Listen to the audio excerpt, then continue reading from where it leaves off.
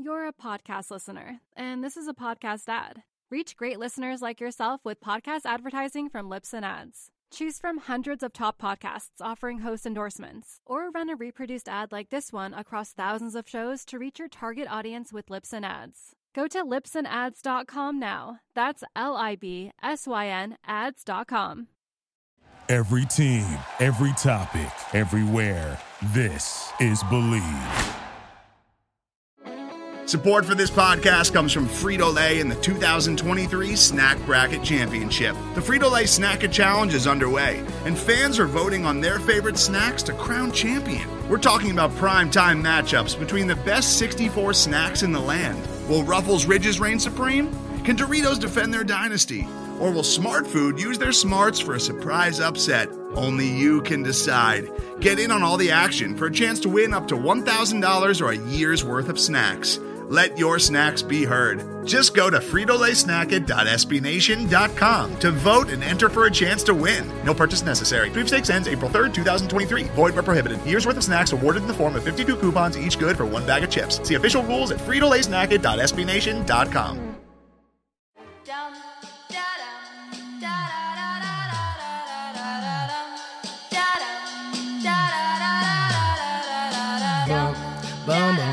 It's gonna feel real good, alright? Most dope. Everybody please put a thumb in the air. Hey.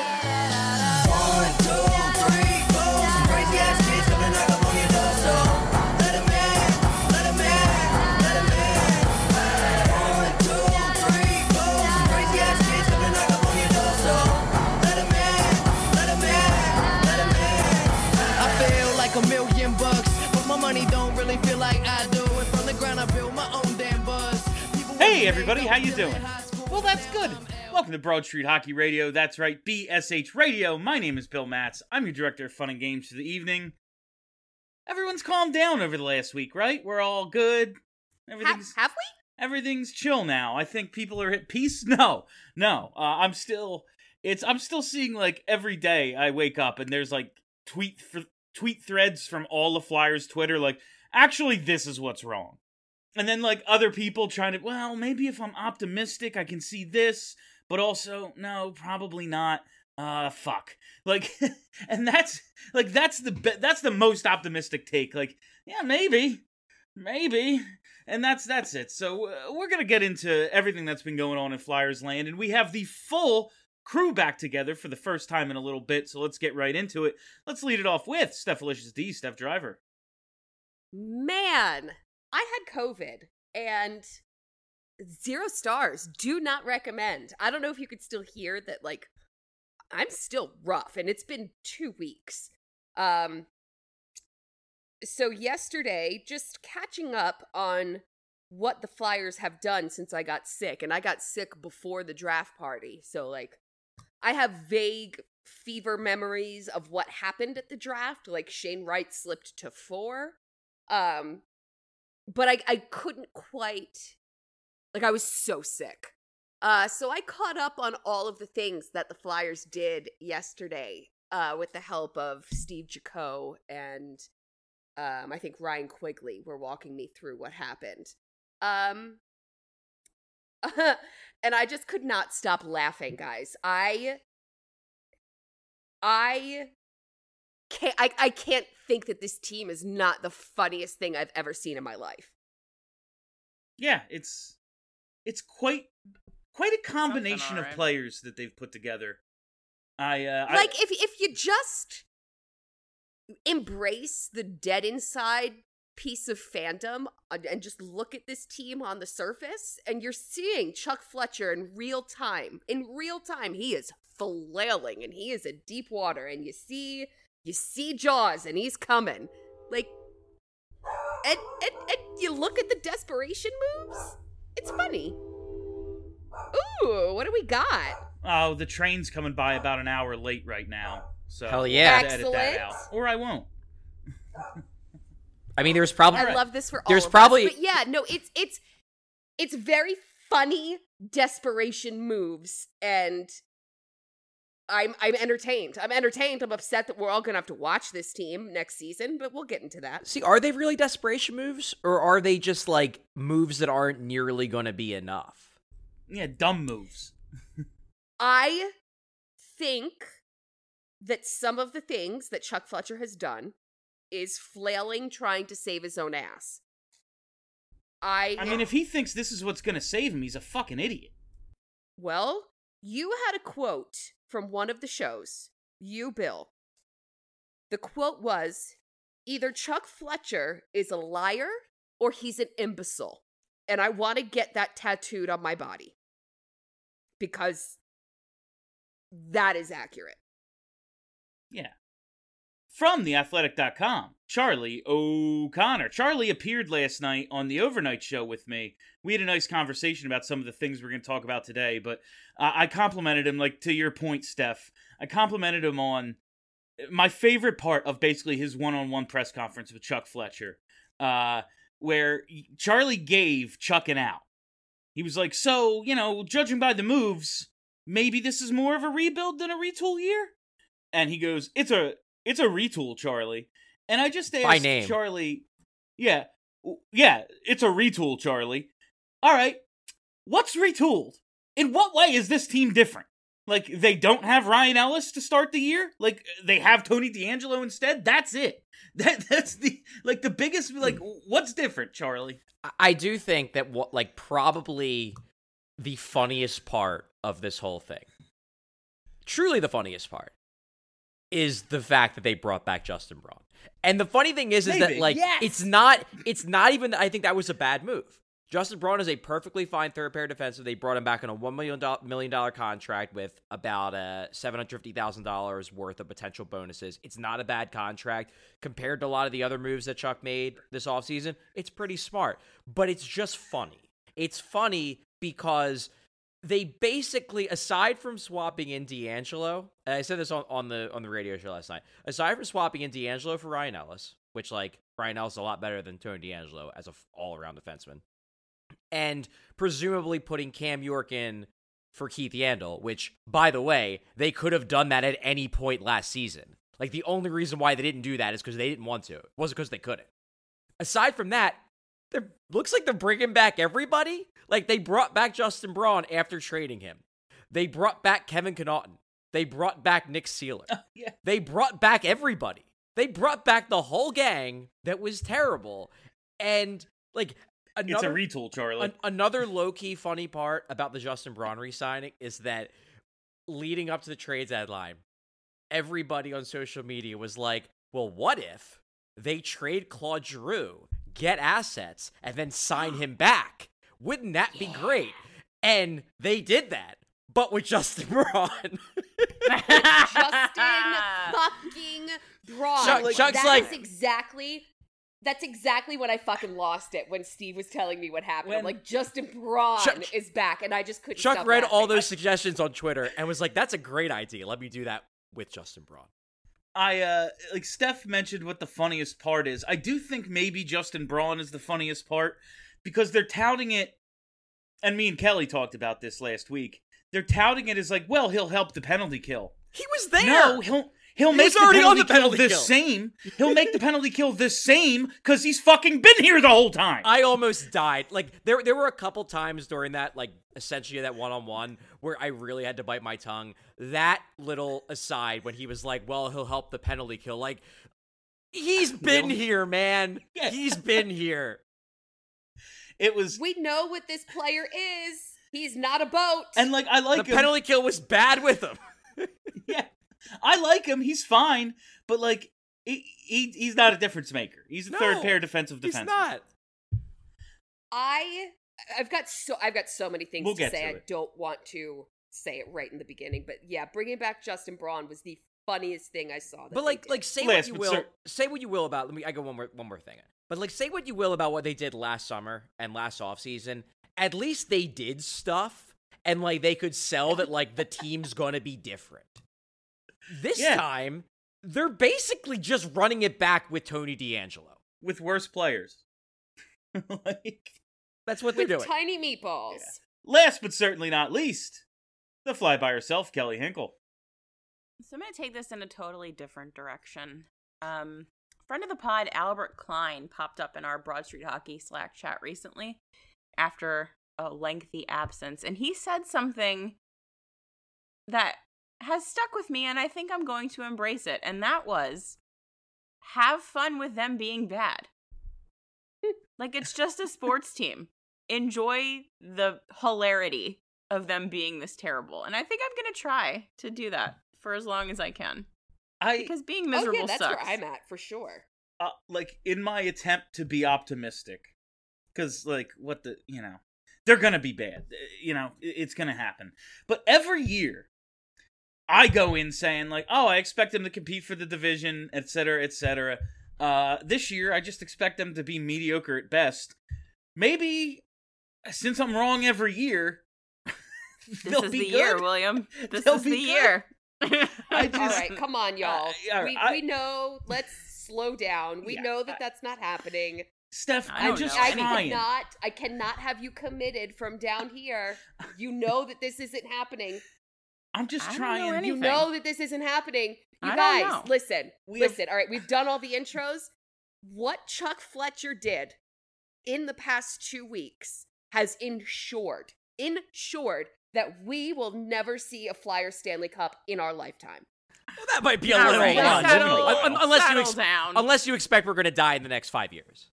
Yeah, let's. Well, I mean, that's always a possibility.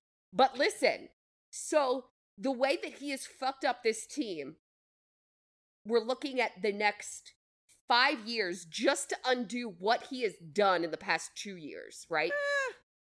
And then they need to restock. And then they still need to figure out how to run a hockey team. And they haven't done that in 50 years. Okay, well, it's that last part that's the big one. So tell me, how is Chuck Fletcher the GM after him and then the GM after that? So now we're looking 10 years in the future. Danny Briere's How kid? are they going to fix this team? Because they can't. No, There isn't enough in the pipeline.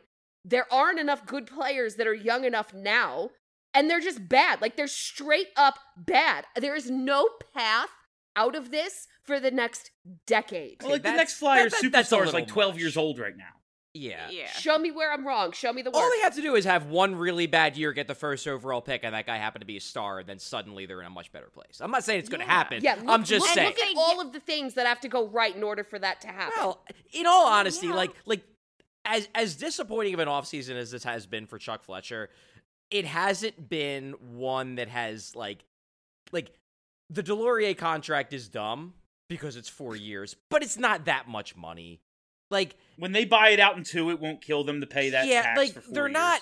They're not really, it's not like the things that Chuck did this offseason has hamstrung the Flyers for years to come. Like, yeah, he traded away a bunch of picks for Tony DeAngelo, but, like, none of them were first-round picks. I'd rather have them because I'd rather have more lottery tickets to get better, but it's not like this team is crushed because they lost a second-round pick in 2024. I forget which year the second-round pick was. Like, I believe it's 24. Yeah, like, they have assets. The biggest thing for me, based on what Steph said, is, like, how can you trust that the next guy who comes in will be any better? Like, that's the biggest concern. But, I mean, bad teams stumble into good players all the time. So, it could happen. Yeah. We're the Buffalo Sabres. Except not. We're nowhere near as good as the Buffalo Sabres. They have much better infrastructure. The next general manager after Chuck Fletcher, and I don't believe that Chuck Fletcher will survive this entire season. I don't believe that Chuck Fletcher will be the general manager this time next year. I think that that's the safest way to say what I'm trying to say. It would be surprising. If the team's bad, the general I can't manager imagine he survives. after him.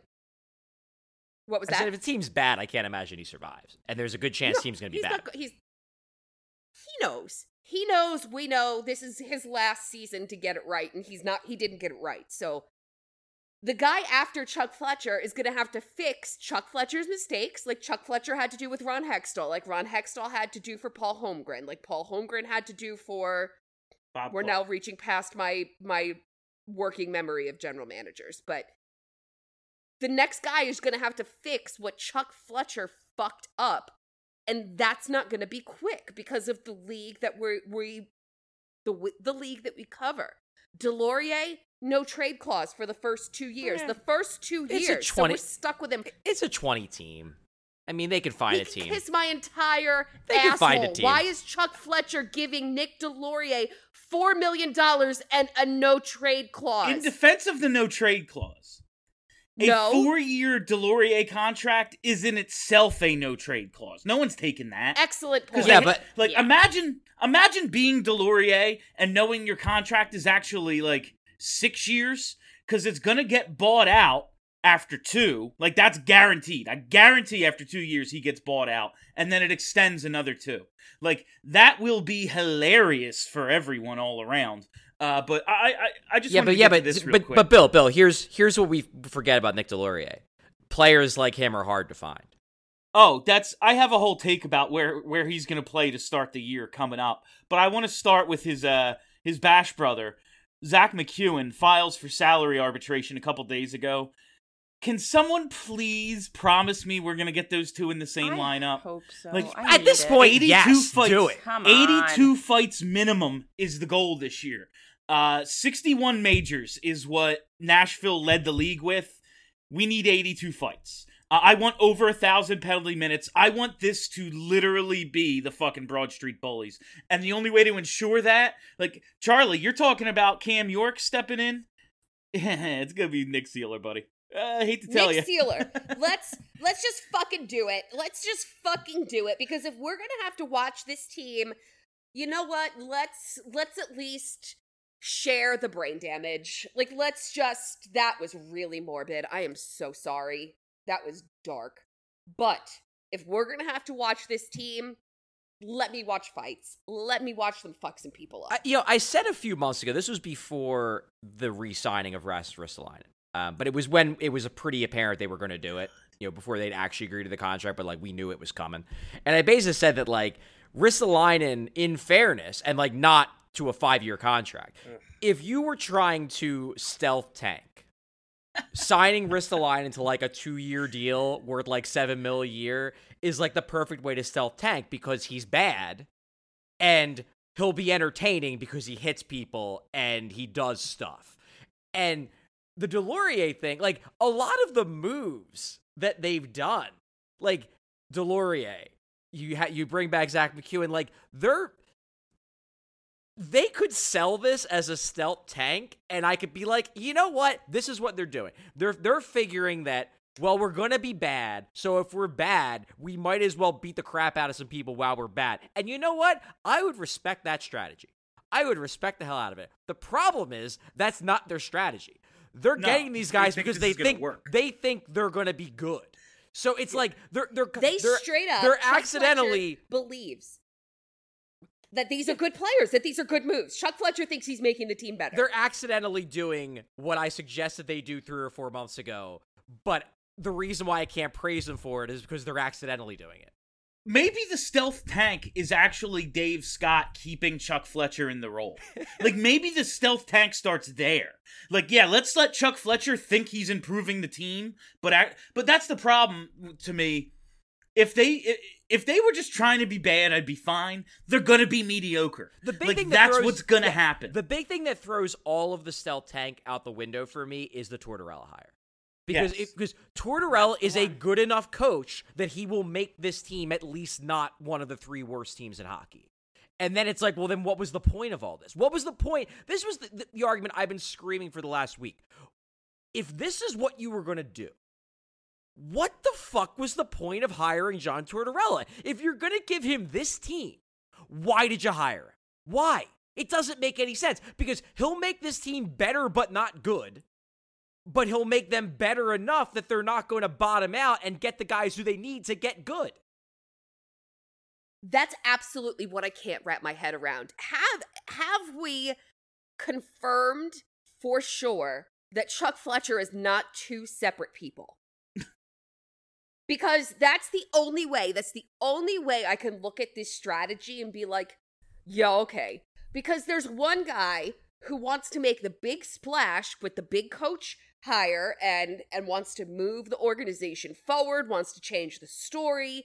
And then there's another guy who is signing Tony DeAngelo and Justin Braun and Nick Delorier and thinks that makes the team better and doesn't pursue Johnny Gaudreau because reasons. Like, that's the guy, because reasons. Like, that's the guy that wants, that hired John Tortorella to move the team forward. It doesn't make sense. And the only way that I can rationalize it in my brain is saying there's got to be two different Chuck Fletchers, because the same man cannot look me straight in the face and say every single one of these moves that I've made makes the team better and is moving us forward and changing the Flyers story. I'll tell you. Absolutely no way. I'll tell you exactly. Thinks, though.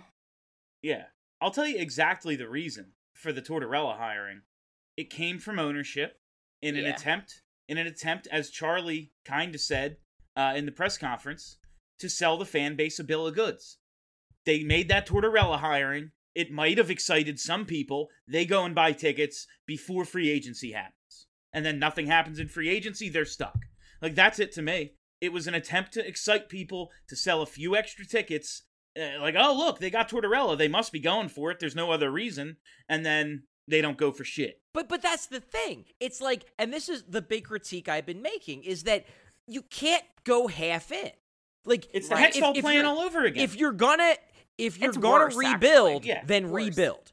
If you're gonna go for it, which, to be clear, I don't think it's smart for them to go for. This is why I had an issue with the John Tortorella hire, even though I think he's a good coach, because I think it's dumb to go for it. But if you're gonna hire him and you're gonna go for it, then fucking go for it. You gotta go for it all the way, which includes getting the flashy free agent who wanted to come here. Who wanted to come here. Like, to have a top 5 player in the entire sport want to come to your team, and your reaction is, well, it's going to be really hard for me to move salary.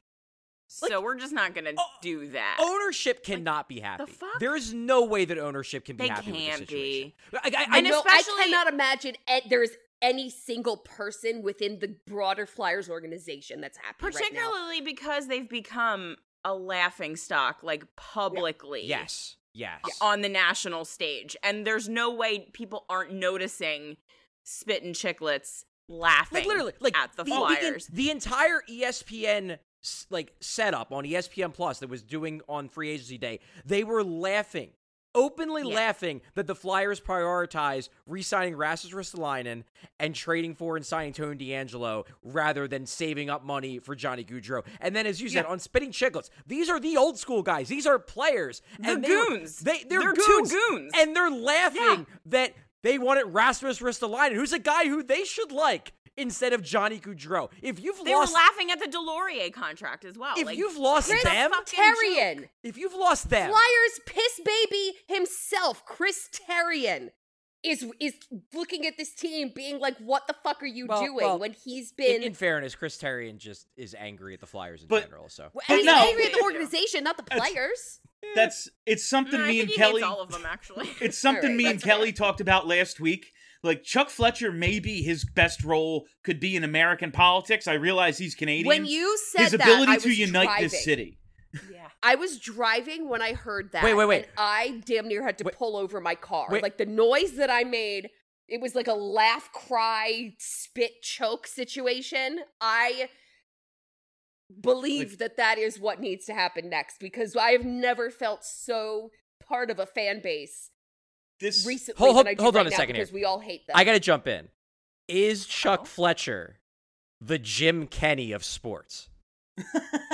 Everyone unites. No. Everyone unites and hates. Everyone unites and hates him. He hasn't quite said, I can't wait to not be general manager of this. I mean, it might be coming. I mean, I was gonna say, hasn't he? Very soon. He didn't say it out loud, but I feel like the subtext of that entire Q&A with Charlie was, I don't want to fucking be in this room right now. I don't want to answer any of these questions. The body language of Chuck Fletcher in that press conference was, I think you should leave. I don't want to be around anymore. Like, that's... He was the fucking meme in that press conference. I want to get... So, all right, here's the question, and I'm asking this just about the on-ice players. So I was looking at Scott Lawton got married this weekend. It was a very lovely ceremony, I assume. It looked very nice.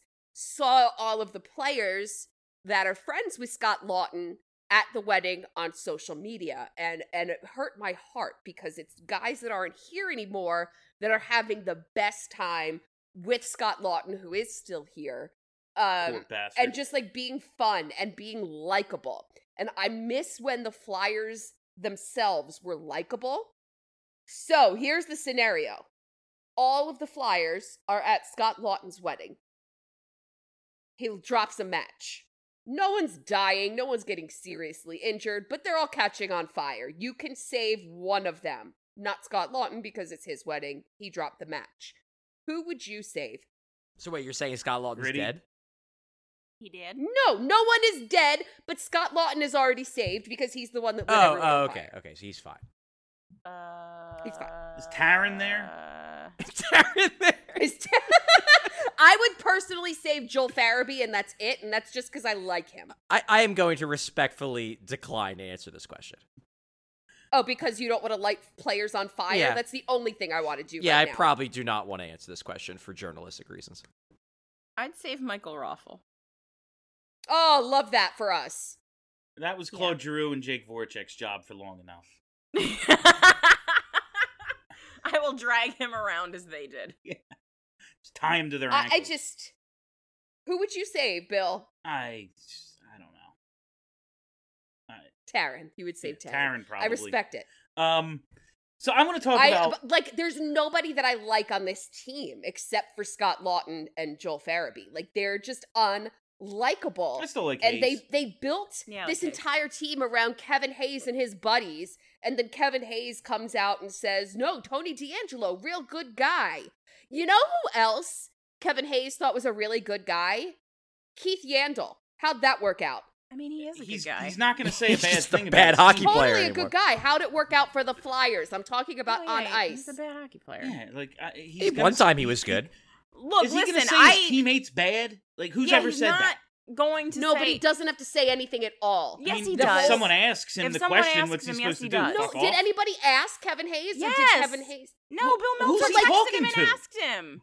He could very easily have not responded to Bill Meltzer's text. It's not like he's in a press conference and he's Or avoiding he a likes question. Tony DeAngelo as a person. He was, I mean, he was popular in the Hurricanes locker room. Yeah, People liked him. Hayes has been buddies with DeAngelo dating back to their time with the Rangers. I mean, that's something that's been a not very well kept secret for a long time that they've been buddies. And they're all part of the Johnny G connection. Like it's that whole group. I mean, listen, I was They're not boys. run off the internet with threats of murdering my 1-year-old nephews for no reason. Like, they're all scumbags. They're all scumbags, and they're all... All right, but Okay, Kevin wait, Hayes no, didn't stop. threaten. Kevin Hayes didn't do that. Kevin Hayes did not do that. Barstool did that because You I said mentioned Kevin Barstool. Hayes talking about Tony DeAngelo. The thing that got you in trouble with that tweet was you invoked the Barstool. If you had just mentioned Kevin Hayes, I don't think it would have been as big of a problem for you. You mentioned Barstool. them. You did. You said that website. That That's all website. They I mean, everyone come knew what you were on. talking about. That's all they needed. Like, those people are psychotic. They're a Yeah. fucking cult. If you say They are a cult. If you talk about them on Twitter, you kind of got to know they're coming. Which is why I don't talk about them, because I am mentally too weak to handle that kind of heat. Like, I simply can't. Maybe they just don't have to say they're going to murder 1-year-olds. That would be I'm not ideal. I'm not giving them a pass. That would I'm be not saying ideal. that I'm not saying that they're right. I'm just saying that, like, it wasn't Kevin Hayes that did this. It was the not Kevin fucking Hayes that did that. It Barstool was his buddies. dorks. It was his buddies. No, And- it wasn't. Well, It was Dave random Portnoy's troll. buddy. He is friends with random Barstool. Yeah, Dave Portnoy is his buddy. I mean, yeah, That's his friend. yeah, but it's their psychotic followers that were doing that. Dave Portnoy I know. put me on, like, all over all of his social I media. know. That's Kevin Hayes' buddy. I know. I'm not saying it was okay, but I'm just saying that, like, I want you to back off of calling Kevin Hayes a piece of shit, because he's not. They're all they're all pieces of shit. Is that better? All right, Like, that I works want for to me. light them all. I just said I want to light them all Okay. on fire. I mean, if we want to go, all of them are pieces of shit. That's fine, but Yeah, no, singling every one out of Kevin them. Hayes is not. He seems like a nice guy. I mean, I the team would be a lot was more more likable if they were leaning- good. Yes, precisely. That is also true. I would like all of I- them if they were good. I probably still wouldn't, but I wouldn't want to light them on fire. The reason I mentioned Kevin Hayes is the Johnny Gaudreau thing. I was trying to circle back to that, and I got very sidetracked. The one thing that we've seen happen to other teams in our division is guys from wherever want to go and play for them. The Rangers, the Penguins, the Rangers again. Like, people want to go and play for these teams. They want to go home. And we have been dying for someone to just want to come to Philadelphia. Anybody just want to come here. Johnny Gaudreau made it very clear for years that he wanted to come here. For years. He had been saying, I want to be a Flyer. We all knew this. Everybody knew this. And Chuck Fletcher blew it. I think, yeah. Why? Yeah. Why would anybody else ever want to be like, yeah, Philly's where I want to go, when they did very visibly said fuck you to Johnny Gaudreau? Well, they don't have the cap space, number one, so they're not going to be able to chase down anyone for a while. Here's the one thing that I thought about a lot after Fletcher was talking about how, we didn't have the cap space. And this goes back to a criticism I made of Chuck Fletcher quite a few times over the last year or so, is that he just doesn't seem to have much in the way of creativity. He isn't nearly as creative of a general manager as some of the other GMs. Because you want the honest-to-God truth, the Flyers did have the cap space to get Johnny Gaudreau. And I'm not even talking about, finding a way to trade JVR, because honestly, I do agree that I would have rather not given up that 2023 first-round pick, because I agree too. It might be a top 5 pick. I don't want to miss out on the opportunity to get Connor Bedard or Mitch Koff or one of those guys. So I get that. The criticism there is more Chuck, you should have planned for this months in advance because Johnny Gaudreau was coming back to Philly. You shouldn't have been a last minute, oh God, we have to trade JVR to fit him. What are we going to do? Here's my point. Ryan Ellis probably ain't playing again. And Joel Farabee, by their own admission, is not going to be ready for the start of the year. You could have pulled a Vegas and just fit Gaudreau under the cap using LTIR if you really wanted to, and then done what Vegas does all the time, which is figure it out later. You know why? Because if you have a shot to get Johnny freaking Gaudreau, you do it, and you figure out the other shit later. And let's remember, I cannot believe that we are living in a world where Johnny Gaudreau is a Columbus Blue Jacket. That is the world that we're living in because Chuck Fletcher didn't bother to even fucking call him before 4 p.m. Let's remember what kind of league this is as well in terms of figuring it out. Someone will bail you out. It's a good old boys network. Every time someone will bail, Tampa does this all the time. The good teams figure out how to manipulate the cap to make it work for you, and someone will help you figure it the fuck out. You could very easily waive one of the bad defensemen at Ron Hextall. Be like, hey bro, remember him? Do you want him? And Ron Hextall's an idiot, so he might take him. I cannot believe, I'm still in awe of how badly Chuck Fletcher fucked up the Johnny Gaudreau situation. This is something he should have started planning for last offseason. Yeah. He should have already had a plan by the trade deadline, before the trade deadline. It should have been something that he had done. Done. Do you know what? If he, and you guys said it, if he didn't pay Arizona to take Shane Gostisbehere and kept Shane Gostisbehere, he wouldn't have had to pay Tony DeAngelo. They would have had more cap space. It is the lack of foresight, the lack of forward thinking, the lack of actions have consequences. It doesn't seem to fucking click with anybody in the organization, and certainly not the general manager. It just doesn't seem like, and I wrote this in a column last week. I was writing a lot of columns last week, but it just doesn't seem like their plan is... I can't imagine why. Yeah, right? It doesn't seem like their plan is coherent. It seems like they have a general idea of what they want to do, and then they pivot, and they expect to, for everyone to kind of follow them along with their pivot because it makes sense internally. And I think part the problem, too, to be honest with you, and this is based on some conversations that I've had, but also just my general feeling of the way this organization is structured, I honestly think there's just too many voices. Because it feels like Chuck, like, there was this big thing that Dave Scott was praising Fletcher for a couple of years ago where he's like, it's such a collaborative environment. You know, everybody has a voice. And ideally, collaboration is great if you have a strong person at the top to take all that collaboration and then come up with a cohesive plan. But it almost seems like he's taking everyone's advice at the same time. And because of that, like, it's like, well, today I'm going to listen to Dean Lombardi. Tomorrow I'm going to listen to the analytics department. Today I'm going to listen to Bob Clark and Paul Holmgren. Like, it feels like they're just bouncing around from idea to idea, and there's no consistency and no coherency. Which day was the day they listened to the analytics department, Charlie? Good question. which day was that? I don't think they've had apparently that day yet. It was according to Fletcher. Thing. It was the day that they decided that Tony D'Angelo was worth that. Yeah, it was the tomorrow's day. That's the I'm one. glad that was the thing they consulted the nerds about. Yeah, that Tony D'Angelo. What pick equivalents should we be giving to get Tony D'Angelo and then sign him for $5 million? All right, that's it. So one thing real quick. I know, Bill, you're trying to take a break. One thing real quick, just to follow up on what Charlie said. I was watching Grey's Anatomy last night. This is where you're taking this? Listen, you gotta give me a second. You gotta give me a second. I promise it fits. I was watching Grey's Anatomy last night, and they are in like the middle of kind of shutting down the hospital, right?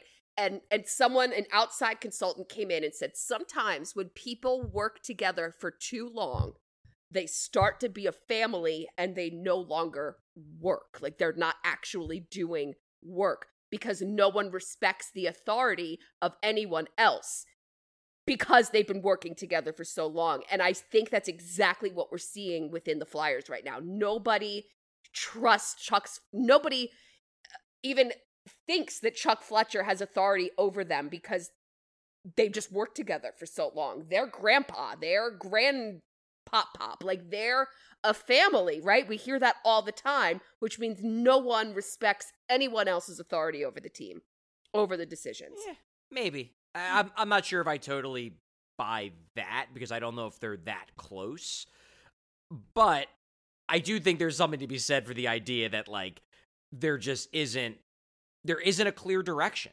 They don't have a clear direction. And that was the big problem with this whole thing, was that, like, if you would have done what they did, I mean, yeah, the Deloria contract would have been dumb regardless. But, like, if you would have done what they did on free agency day, you know, brought back Justin Braun, signed Deloria, I guess. But you had told the fans in January and then reiterated to the fans in May that, hey, we're rebuilding. It's going to be a rough couple years. We'll come out of this on the other side. Don't worry. I think people would have accepted the fact that they didn't go after Johnny, because it would have been like, yeah, it doesn't make sense to sign a guy to a $10.5 million contract every year when for the next 2-3 years, we're going to suck. And by the time we get good, he's going to be in his early to mid 30s. I think people would have accepted. They would have at least understood it. But if you're going to go up there in late January and say we're aggressively retooling, and then if you're going to go back up there in May and say that, well, maybe it's not an aggressive retool, but we're going to basically try to replicate what we did in 2019 when we got Kevin Hayes and Matt Niskanen and Justin Braun. All three, well, at least Niskanen and Hayes, bigger names than anybody they got, and I'm including Tony D'Angelo, at least in terms of on-ice play. I mean, D'Angelo's probably a bigger name for other reasons, but not good ones. You know, I was thinking about this with regards to the Rangers, because people talk about the Rangers and their letter. It comes up a lot, especially with the Flyers with this rebuild. But here's the thing that really cracks me up about the Rangers and their letter versus the Flyers. Everybody talks about how, well, the Rangers rebuilt and look at where they are now. Well, they didn't really. They sent the letter. They had one offseason where they sort of rebuilt. And then the next offseason, they got Jacob Trouba and Artemi Panarin because Artemi Panarin wanted to play in New York and Jacob Trouba wanted to be in a city with great hospitals because of his wife. And you know what? That was an inconsistent plan. That was an inconsistent because they said we're going to rebuild, and then they went out and they spent big money on two guys. But guess what? No Rangers fan gave a shit because they were just excited No one that they cared. got Artemi freaking Panarin. So there was no downside for the Flyers in January and May, in my mind, aside from this fear that, we're not going to sell tickets. Well, you guys are doing real good now, I'm sure. I'm sure you can tell that. But there was no downside for them to be like, we're going to rebuild, while still keeping in the back of their heads that, hey, if free agency day rolls around and Johnny wants to come to Philly, we can sign him, and no one's going to be mad that we lied to them because we just got Johnny freaking Gaudreau. Whereas if you do it the other way and you say we're going to make all these big moves and then you pass on Gaudreau, everybody's livid. It was a terrible, terrible way to communicate to the fans. It was awful public relations. It was awful planning, and it just makes them look awful. Like, it just makes them look dumb and incompetent, and it didn't have to be this way if they would have planned it out better. But again, do they actually have a coherent and cohesive plan? No. And that's like they don't look at the hockey calendar until it's already upon them. And then it's like, oh, tomorrow's free agency. I guess I got a plan for that. Like, I just don't understand the level of incompetence that is coming from the front office. I just don't. They're buffoons. I don't know That's it. how any of them still It's very have jobs. simple. It's a very simple explanation. They don't know They're what bad they're at their jobs. Yeah. That's it. All right, we're going to take I wish I could be that bad at mine. We're going to take a quick break, and then on the other side, I just want to talk about a couple things. The idea of Chuck constantly paying premiums for distressed assets and things maybe you didn't need to go above and beyond for. So we're going to get into that, a couple other things. I have a fun take on where Delorier is going to play this year. Oh, you'll look forward to it. I'll be right back on the other side.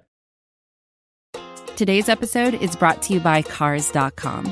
With over 2 million vehicles and 50,000 more added every day, Cars.com will match you with the perfect car for you, your budget, your life, your style. And if you're ready to say goodbye to your current car, Cars.com will get you an instant offer to cash it in. Just start by entering your license plate and get matched with a local dealer who will write you the check. So whether you're looking to buy or sell, just go to Cars.com. It's magical. All right, welcome back, fam. I want to talk about, I've made a point to say I like the fights, and I'm fine with being tougher. It is an aspect of the game you need. You need to be tough. Teams learn that it is a battle to get through a playoff series, to get through 4 playoff series. You're going to get hurt. You're going to have to play hurt in order to win. You have to be somewhat tough. That's fine. But this idea that in order to do so, this team needs actual enforcers. And not only do they need, Zach McEwen, Nick Seeler, Rasmus Ristolainen, then they need to add yet another in Nick Delorier. And they need to do so to the term of a 4-year deal. And trade protections. I don't care, it's limited, no trade, whatever. It's still a ridiculous contract. It's laughable. Why does Chuck Fletcher seem to always need to pay a premium? I swear. Yes. I feel like if I went up to Chuck Fletcher and was like, Chuck, give me a fucking $1 million right now, I could walk away with a check for $250,000. No problem. Like, it just seems like a year, if you're going to bring in Tony DeAngelo, if you're going to make that decision, you could have had him a year ago for fucking nothing. But instead you gave up $10 million and a bunch of assets. Like, Rasmus Ristolainen, not only did you re-sign him, you gave up a first-round pick, a third-round pick, and a roster player, who, that roster player, basically the same guy as him. Like, I am just baffled that they make these decisions to pay premiums for guys, and the prioritization that we talk about, like, they understand there's a salary cap, but they never seem to realize that means you have to make fucking hard decisions that shouldn't be that hard. Like, if getting rid of Ghost, just getting the fuck rid of him is worth a second, and everything they gave up for Ristolainen is worth it, including the extension and all the assets. If everything they gave up for DeAngelo is worth it, the extension and all the assets, how isn't a first-round pick worth it to get Johnny Gaudreau? And okay, the 23 first-round pick, sure. Maybe we don't want to give that up, because if this team sucks, which they wouldn't with Johnny Gaudreau, because you have a superstar, but say they suck, you don't want to give that up. try negotiating. How about some second and thirds and then the 24 first? Like, Charlie's point about top 5 protected. Yeah, like can we talk about that? It's the first round unless we're in the top 5, and then you get next year's, and then maybe another third or something. We see it all the time. Like why was that not? Oh my god! It's just the most. They seem lazy. Not even not creative. They seem fucking lazy. Like while other teams were in on Risto, so obviously we had to give up a first, a third, and Hague. Like, did you? Or, like, did you have to be the team that won this this bet? It's like when I'm on eBay, and I'm like, I really want this vintage wrestling t-shirt. And then I get it, and I'm like, I don't know if I need to spend $80 on a used t-shirt. Yeah. That's how they fucking negotiate. But it goes into what I was saying earlier about a lack of creativity. It just seems like Chuck zeroes in on a guy, where it's like, this is the guy. And we're getting this guy because this is the plan. And there doesn't seem to be a lot of so he's the guy. We have to get Delorier because, we have to get tougher and we got to have our Tom Wilson protection, even though wasn't that why they got Ristolainen? I don't know. That's how you tried to sell me on that last year. But if that's why, then obviously we have to give him the 4th year. And obviously we have to give him the no trade protection because we've got in our heads that we got to get this guy. It is stunning to me that they're still saying, I don't think that they actually said the words, like, the Tom Wilson effect, but, that's the player that you're trying to build your team to play against? Tom Wilson, they are not terrified. Connor McDavid? Terrified of, and I can confirm this, because I've talked to people in the organization. They are terrified of the Metropolitan Division and how tough it is and how they're going to get pushed around and their kids are going to get hurt if they don't have these guys.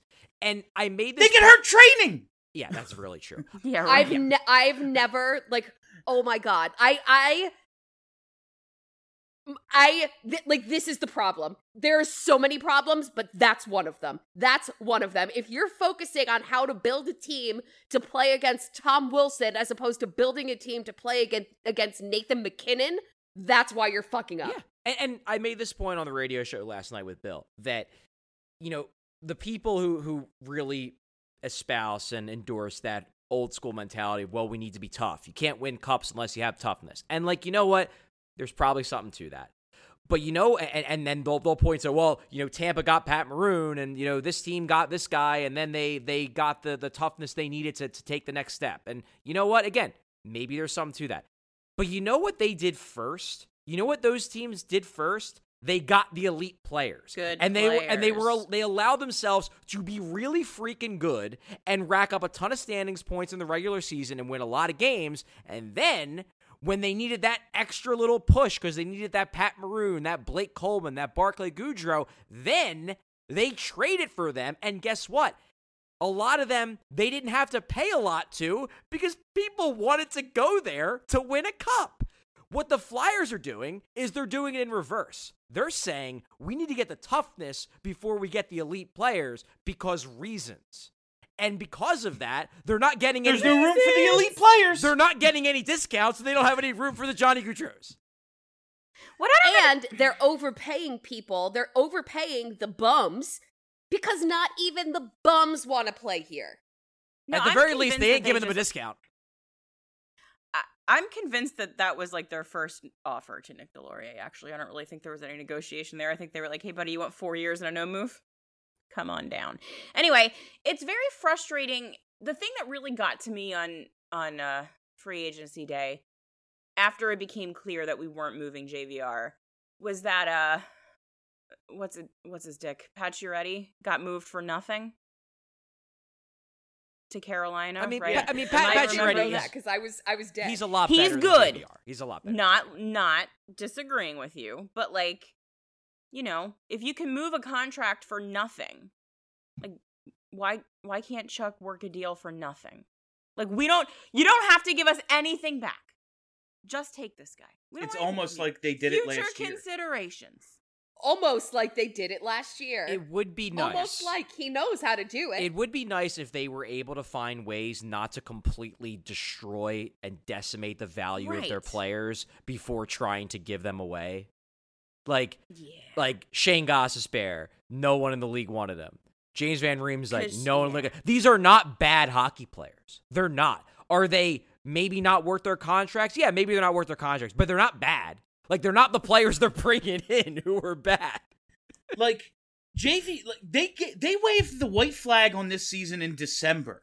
Like, they didn't bring in a real coach. They just kept Mike Yeo around. They made zero moves or trades or anything to try to dig themselves out of the hole.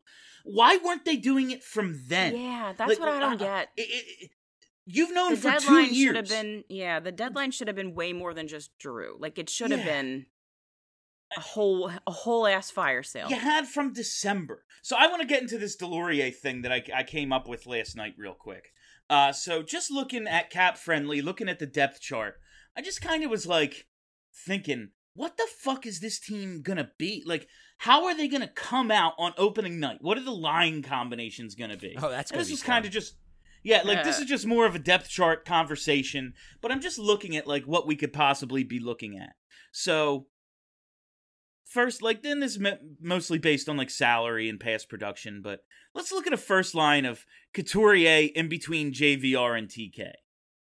Then, forget about the injury real quick. Let's look at a second line of Hayes between Farabee and Atkinson. Then, Lawton and Frost, you're looking at, both can play both, and then Tippett on a third line. And then let's just say, like, Noah Cates, Patrick Brown, and Delorier on your fourth line. Well, let's go back to Farabee real quick. He's hurt. He ain't going to be playing. He's not going to play to start the season. No. Yeah. He's going to miss at least a couple weeks. He's going to be out. So, Lawton, he's the most likely to be moved up. He's played with Hayes before. It's a thing that they do whenever there's an injury. Lawton is suddenly a second liner. So... Now, Frost, he's your steady 3C. He's not going back and forth with Lawton. He's just your 3C. I just absolutely see Nick Delorier, third liner, baby. Forget your fourth line. The guy with a career high of 15 points. He's going to go out there with Frost and Tippett because he's going to make room for those kids. He's going to create He's space going to give them... He's going to create space for them to do what they do. Loosen up pucks. Get in on the forecheck. Also, in this scenario, Hayden Hodgson absolutely making the team. Noah Cates. God, I forgot that fucking Cates, guy. No, Cates ain't making this team. Is Charlie. he about like 6 times at least better than Hayden Hodgson? Absolutely, no doubt. But this team, Hayden Hodgson making this team over Noah Cates. That's happening. And that's we're looking at with Brink hurt. We're looking, and I don't think they play Brink on a fourth line, but just saying with like the extras they have right now on their active NHL roster, Hodgson, Cates, whoever the extra fourth liner is with Brown, and then McEwen comes in, and then we get my goal of McEwen and Delorier in the same lineup. But also, it's just like this team. Say John Tortorella makes this team better defensively. Like, let's say it all works out. D'Angelo and, as me and Kelly, I think, talked about last week, like, D'Angelo and Provorov are a good combination because of, that skill set. Kind of works in terms of what we think works with Provorov. This team's better defensively. Carter Hart, another year it makes progress. Say they're a good defensive team. In what world don't they lose a shit ton of games 2-1 and 3-2? Yeah, like, absolutely. They can't score. Where are the goals going to come from? How are they ever going to score? It's an extremely good question. And imagine if Kevin Hayes is like still only like 70 to 80% of what he was before the core muscle surgeries. Then they really can't score. Then they're a one-line team. And they're going to be a one-line team because their bottom six is going to be filled with guys who just hit and fight. Because that's what they think they need. Like, I do not want to see the Flyers be painfully awful because it's my job to cover this team and I would like to not have to watch them be painfully awful every night. But there would be a certain satisfaction in them really, and I'm not just talking about who they've gotten, but I'm talking about like the lineups they build, the rosters they construct, the decisions they make in training camp. There would be a certain satisfaction in them really building like a goon-it up physical throwback lineup and the team just getting throttled every night and just kind of being able to sit back and be like, well, this is what all you old head Broad Street bullies wanted. This is what you wanted. You're not wrong. And you got it. And this is what it is. Have fun. Have fun watching a 60-loss team. There would be a certain satisfaction in that. I mean, is it out of the realm? I don't think it is. No. Like, you get to see Nick Delorier fight every night, and you get to see Rasmus Ristolainen get credited with 7 hits, of which 2 of them are memorable, and then you get to watch team lose 5-2 every night. Also, it's like Fun. you have. Also, there's the whole thing where like a lot of this hangs on Carter Hart being reasonably good and also not getting hurt, because who the fuck is the backup? They don't have a backup goalie. So like there's you no lose backup goalie. Yeah, you lose Carter Hart for 10 games. Like, not, Felix Sandstrom's your most experienced goalie. Right. It's so. They and brought also, in a 31-year-old with 4 starts. You can't discount that. I know that we've all kind of like decided that the Carter Hart down year was an aberration and is never going to happen again. But like, we don't know that. And also, like, if he gets up in his head about something, like an investigation of some kind, like, he could turn to shit again. I don't know. But, like, there's so much hanging on these, like, incredibly precarious little tiny, like, you ever go rock climbing and there's, like, the little tiny handholds you just get the tips of your fingers on? Like, I feel like so much of the Flyers actually being a competent hockey team is, like, hanging by the tips of your fingers. And you could fall off so easily if, like, one little thing goes wrong. Yep, that sounds about right. Who, Charlie, it's not great, is it? It's not great. Seems it's actually bad. Actually bad? Yeah, okay. Who do you think gets the C? It's going to be Couturier. Rotten. It's got to be Couturier, You I think? think. I mean, I've said on the we've had this, Bill, honestly, I'm sick of this I conversation. know, we've done it thousands. We've had this conversation like 5 times. Every time you ask it, I'm like, I'd give it to Lawton, but it's going to be Couturier. It's still that same thing. Nothing has changed. Maybe because they hired Tortorella, there's a slightly higher chance they give it to Atkinson. That's really the only change that's happened in the last 2 months. Like, I'm tired of this conversation. I just was, like... Shut it down. I don't... I can't imagine strapping anyone with, like, I would not want it if I was on this team. Like, no, I'm not going to be the face of this fucking franchise. That's a joke. It's probably going to be Couturier, and, like, I'm just so sick of all of them. All of them. Can I'm I sick tell of them, you except how for Scott little Laughton. I give a fuck about who the captain is? Like, okay, you Could talk not to care. the refs, buddy. I literally could not care less. The way that No. people think it means something, it's really not that important. I just don't like them as a team. They're not likable. And I had something really important that I was going to say, and I can't remember now, so I'm doing great. I just think that everyone involved with the Flyers needs to take a big old step back and realize just how badly they have bungled this. Like, I truly wonder if the people involved actually get how negatively they are viewed right now. Because I don't know. I don't think there is a hint of positivity left in this fan base. None. It's gone. It's gone. And you've done it in ways like you've found a way to piss off everyone. Like Everyone. Like you pissed off anyone that is remotely left of center for getting Tony DeAngelo. You pissed off everyone else for not going after Johnny Gaudreau. You pissed off a bunch of other people because you traded Claude Giroux.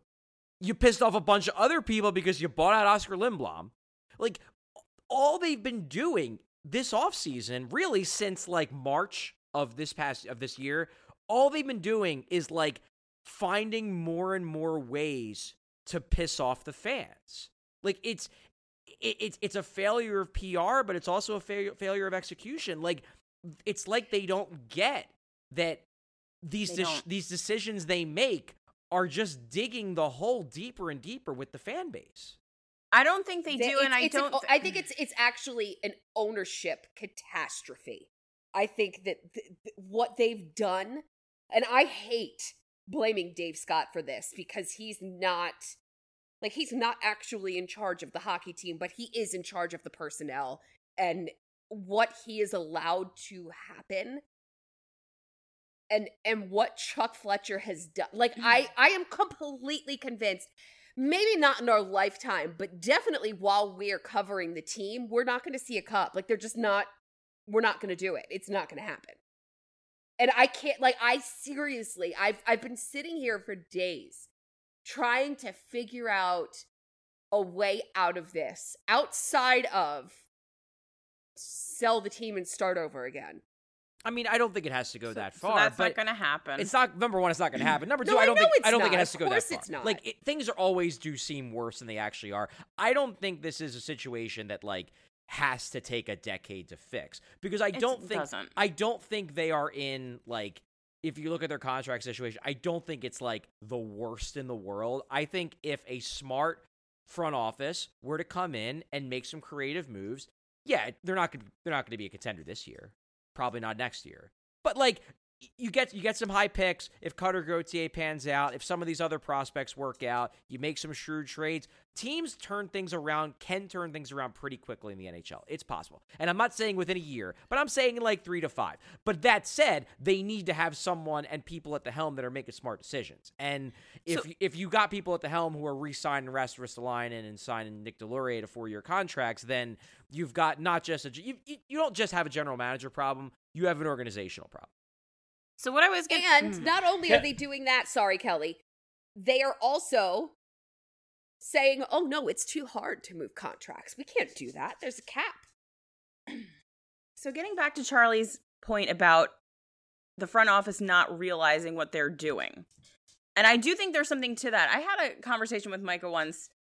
It was in reference to the way that really good hockey players always sign with their shitty teams, and it never makes any sense to me. Like, why would Connor McDavid stay at Edmonton? And he said, which is a way I never thought of it before, that in Connor McDavid's mind, Edmonton isn't shit because he's there. And these are the guys in this front office are lifelong professional athletes who very likely have that same attitude, which is, we're making these moves. So they're good moves. Like, they don't have any doubt in their mind that they're making the right moves. And everyone who's criticizing them is wrong. So really the only way they're going to figure it the fuck out is, like Charlie said, they lose 60 fucking games next season because they put together a team that was meant to compete in 1977 and not 2022. And if that's what it takes, like, I'm willing to sit through that for a season if that's what it takes to get these guys to reevaluate. But I genuinely think that each and every one of these idiots thinks they're making the best possible moves for the Flyers, and they know what they are doing, and everything is great. And the people that are criticizing them are idiots who don't know what they're talking about. And they're going to see, once this team gets on the ice, just how good it is and how tough they are to play against and blah, blah, blah, blah, blah. We've said it 1,000 times. The entire front office has to go. It can't just be the general manager. It has to be all of them.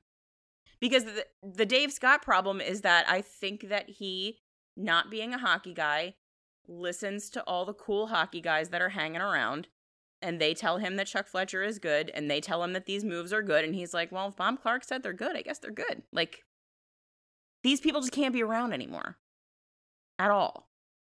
I, for a long time, thought it was an impossibility that this team ever gets sold. And I still think it's, like, I'm not spreading around any of the petitions. I'm sure you guys get tagged in them too. Like, that's not my job. That's, like, that petition, a billboard, that's not going to do anything. They don't care. But I will say, a couple of things are happening right now. We talk about Comcast as a business, and this is just one of their many industries in which they have some sort of foothold. Their season ticket base is dwindling. The income that they're going to get from owning this team seriously going to start dwindling. No one's buying a jersey. People aren't going to go to games at the rate they did anymore. It's not going to happen. On top of that, the Sixers, their tenant, in which the Sixers lease their court time from Comcast Spectacor, who owns the Wells Fargo Center.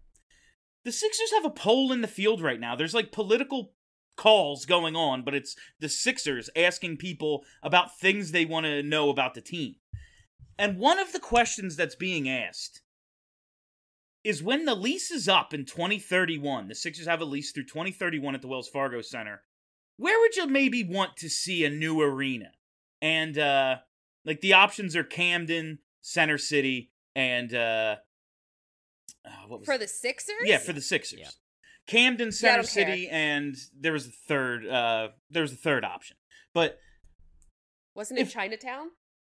It's No, like that was the that's where Phils. that's where the Phils wanted to go a bunch of years ago. I don't But think that's ever gonna regardless, like, if they're gonna build a new arena and not be paying the Flyers money anymore, if the Flyers aren't gonna make money on their own, what's the incentive for Comcast Spectacor to keep, like, in this business? All right, so let's talk about Comcast. Comcast, the conglomerate, is valued at, I just looked it up, $270 billion. The Flyers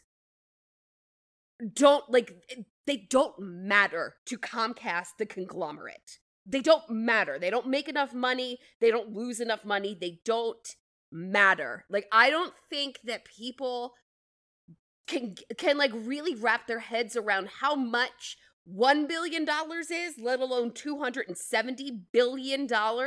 The Flyers do not matter to Comcast, the conglomerate. But that's to say, like, okay, so no billion-dollar corporation ever gets rid of a division that just isn't as profitable as it used to be. Yeah, every division ever in every conglomerate is still running? So Bill, I'll jump in here. Number one, I do not think the Flyers are going to be sold. Number two, I don't either. Number two, I'm just saying. Okay, well let me finish. Number two, I think Comcast will look at the Flyers. I mean, right now this is a moment where it seems like the Flyers are never going to be good again, and for the next 20 years they're going to be pathetic, and we're going to be, we're going to be going gray, and they're still going to be like, that's not going to happen. Like, it's just not. The cycles of the NHL go, and teams get better and teams get worse. Maybe they won't win a cup, but they're not going to be this bad. Comcast looks at the Flyers as a part of their portfolio where if they're good, they are such a big moneymaker. The upside with the Flyers is enormous, and also add in the fact that they also like have cable TV and TV networks and stuff like that. It's easy programming. Like, there's a lot of reasons for Comcast to keep the Flyers. Number three, and this is look, I've been beating this drum for a long time. It got people really, really mad at me last year. That was a lot of freaking fun, particularly on social media, particularly when there were other people who were acting like anyone who wasn't acting like Comcast was the goddamn devil were derelict in their duties as a beat writer. That was a blast. But anyway, I don't think Comcast as an entity is what's holding back the Flyers for any reason other than they haven't, to this point, been willing to shake up the front office. But yes, they could, at any point over the next 12 months, decide we need to shake this up. And then suddenly, they've shaken it up. They've gotten rid of a bunch of people, and there's still a multi-billion-dollar conglomerate behind them that's willing to spend a crap load of money. I mean, they're still refurbishing the Wells Fargo Center. They're still spending a ton of money on that, and they know they have to know they're not going to see any return in the near future because no one's going to show up. They'll maybe see it with concerts and stuff, but that's about it. And my point is that, like, yes, if you're a fan of the team, if it makes you feel better to pressure Comcast to sell, sure. I think it's a much better strategy for fans rather than have this pipe dream that they're going to sell.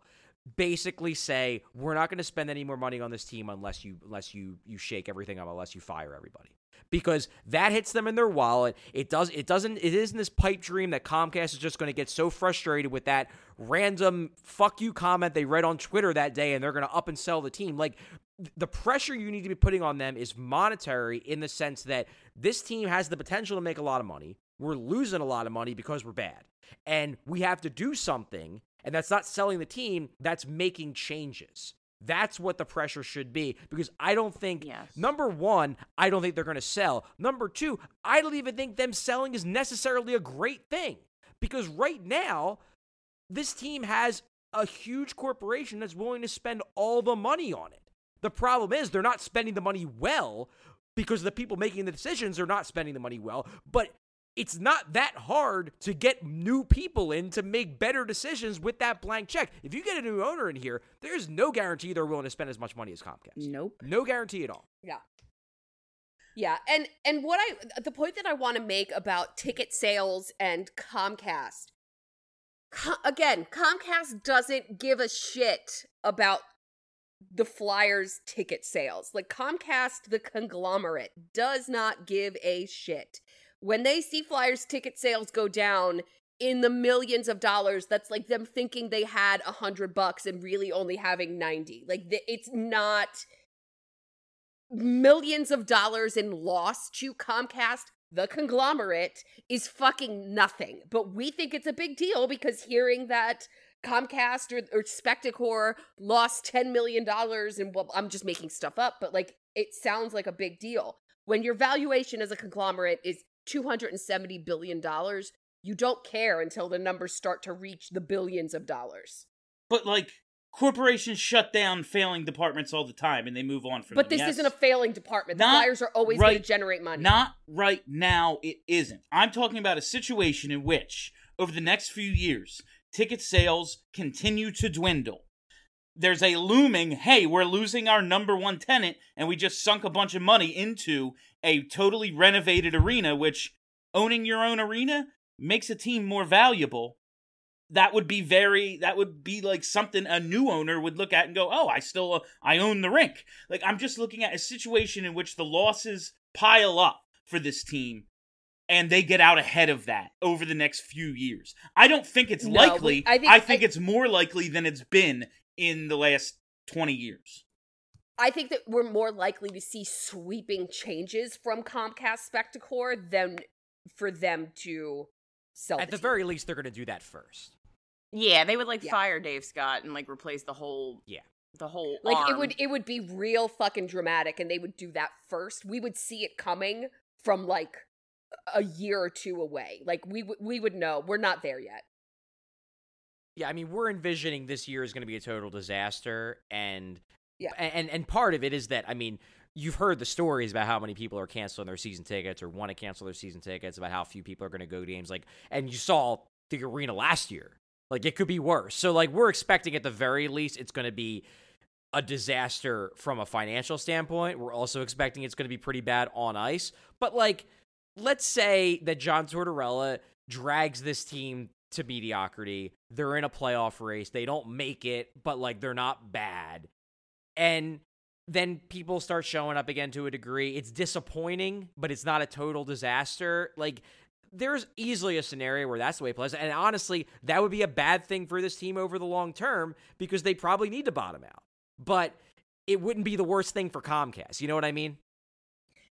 And then it's the 13th overall pick that they wouldn't trade for Johnny Gaudreau, or the 17th overall pick that they wouldn't trade for Johnny Gaudreau. I'm just let's go into this for a second, because I've been trying to piece together, like, what is Chuck Fletcher's actual plan? Like, he doesn't know. No, I think he does. I just think it's a bad one. But I think there is a plan here. And I think what his plan is, I think this is how he envisions this going. And I will explain it, and then I will talk about why I think it's not going to work. I think what he envisions is that we hire John Tortorella. We got tougher to play against. We're not going to be real good next year, but we're going to be better. Some of these young kids are going to take steps forward. We're going to be much better coached. We're going to have that physical edge that we didn't have last year and we haven't had for years because we have to be the friggin' Flyers. And we're going to be okay. We might not make the playoffs, but we're going to be okay. So, all right, now we're not utterly pathetic anymore. We've gotten to that level of competence. Then it's, okay, well, how do we get the high-end talent that can take us from being okay to being actually a contender? And I think his hope, which is the biggest, like, you actually think this is going to work, Chuck, kind of thing, is that he thinks that basically, like, well, we're just going to keep drafting and we're going to keep developing, and eventually one of these guys we draft and develop is going to be the next Claude Giroux. Because that's the only way, like, unless you think you can take the big leap with Tortorella, you're basically hiring Tortorella to make you mediocre. which will put you in the middle of the draft, which means that you believe that you can find a star or two in the middle of the draft, which, by the way, real hard to do. Yeah, sometimes if you run into a Claude Giroux, but it doesn't happen often.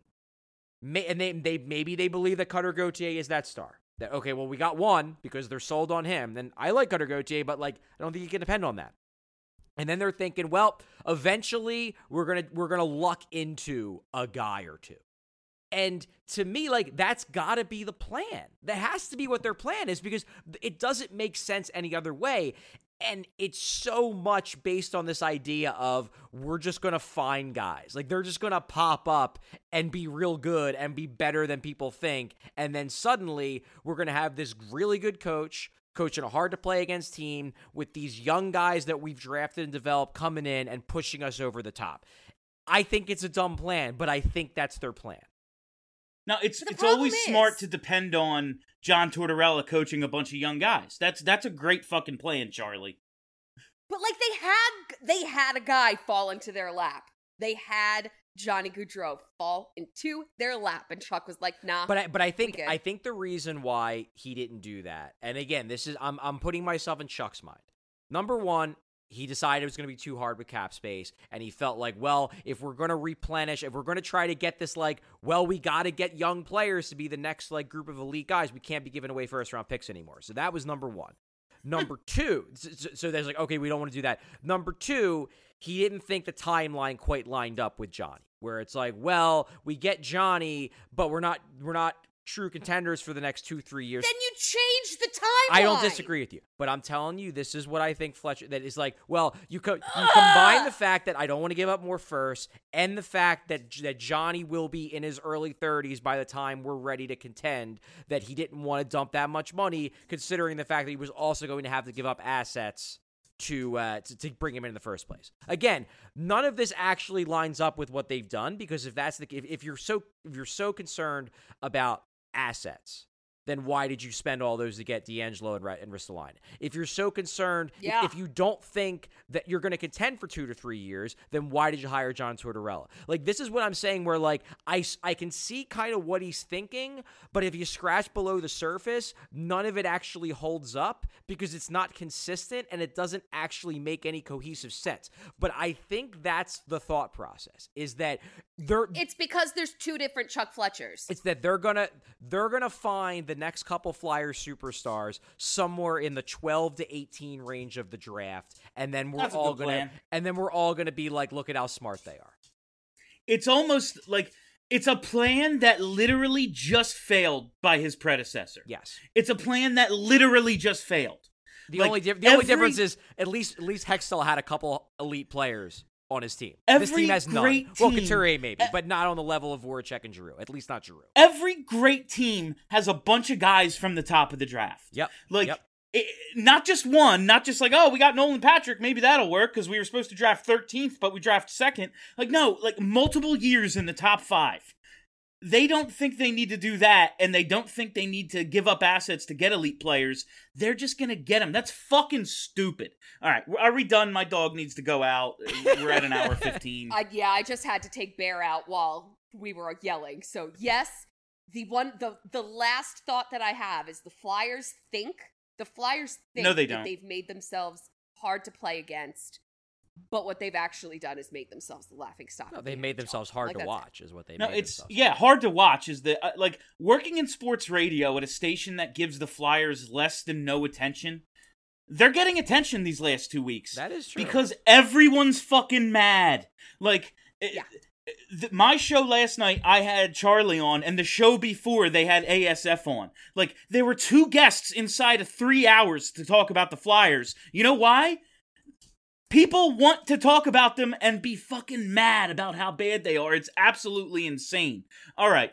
That is all the time we have for you on... I'm around if you want to talk to a woman about the Flyers. That is all the time we have for you on BSH Radio this week. Thank you all for listening. Thank you for hanging out. If you haven't already, search Broad Street Hockey wherever there are podcasts, and boom, you'll hit that subscribe button. I'm lost in my outro. Let's wrap it up.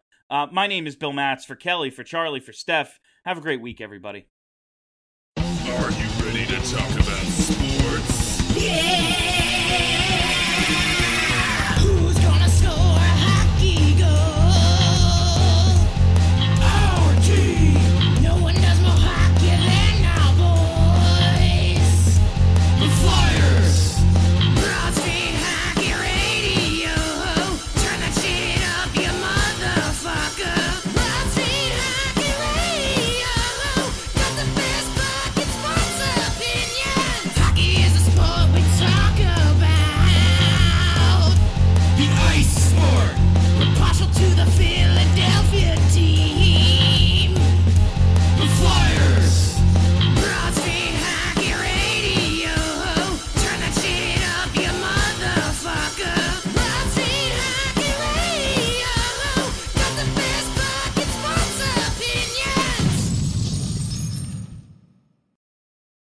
At Grainger, we're for the ones who pay attention to every little detail, the ones who fuss, tinker, and sweat the small stuff.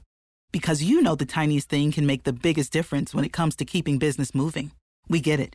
We're the same way, offering access to product experts to help you quickly and easily find what you need. So whatever your industry, you know you're always getting professional-grade products.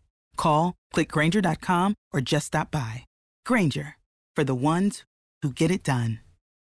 It's 2023 and you're still looking for a baseball podcast? What's up, party people? Danny Vietti here from the Wake and Rake podcast. Yes, I know the name of our show freaking rocks. Join World Series champion Will Middlebrooks and I as we banter about the best of the best from Major League Baseball, including power rankings, one of the best players of all time, headlines, solidifies a dynasty, and special guests. Rhys Hoskins, Stro Show, Jose Trevino. Listen and or watch every episode of the Wake and Rake podcast, available on all your favorite listening platforms and the all-new Believe Sports channel.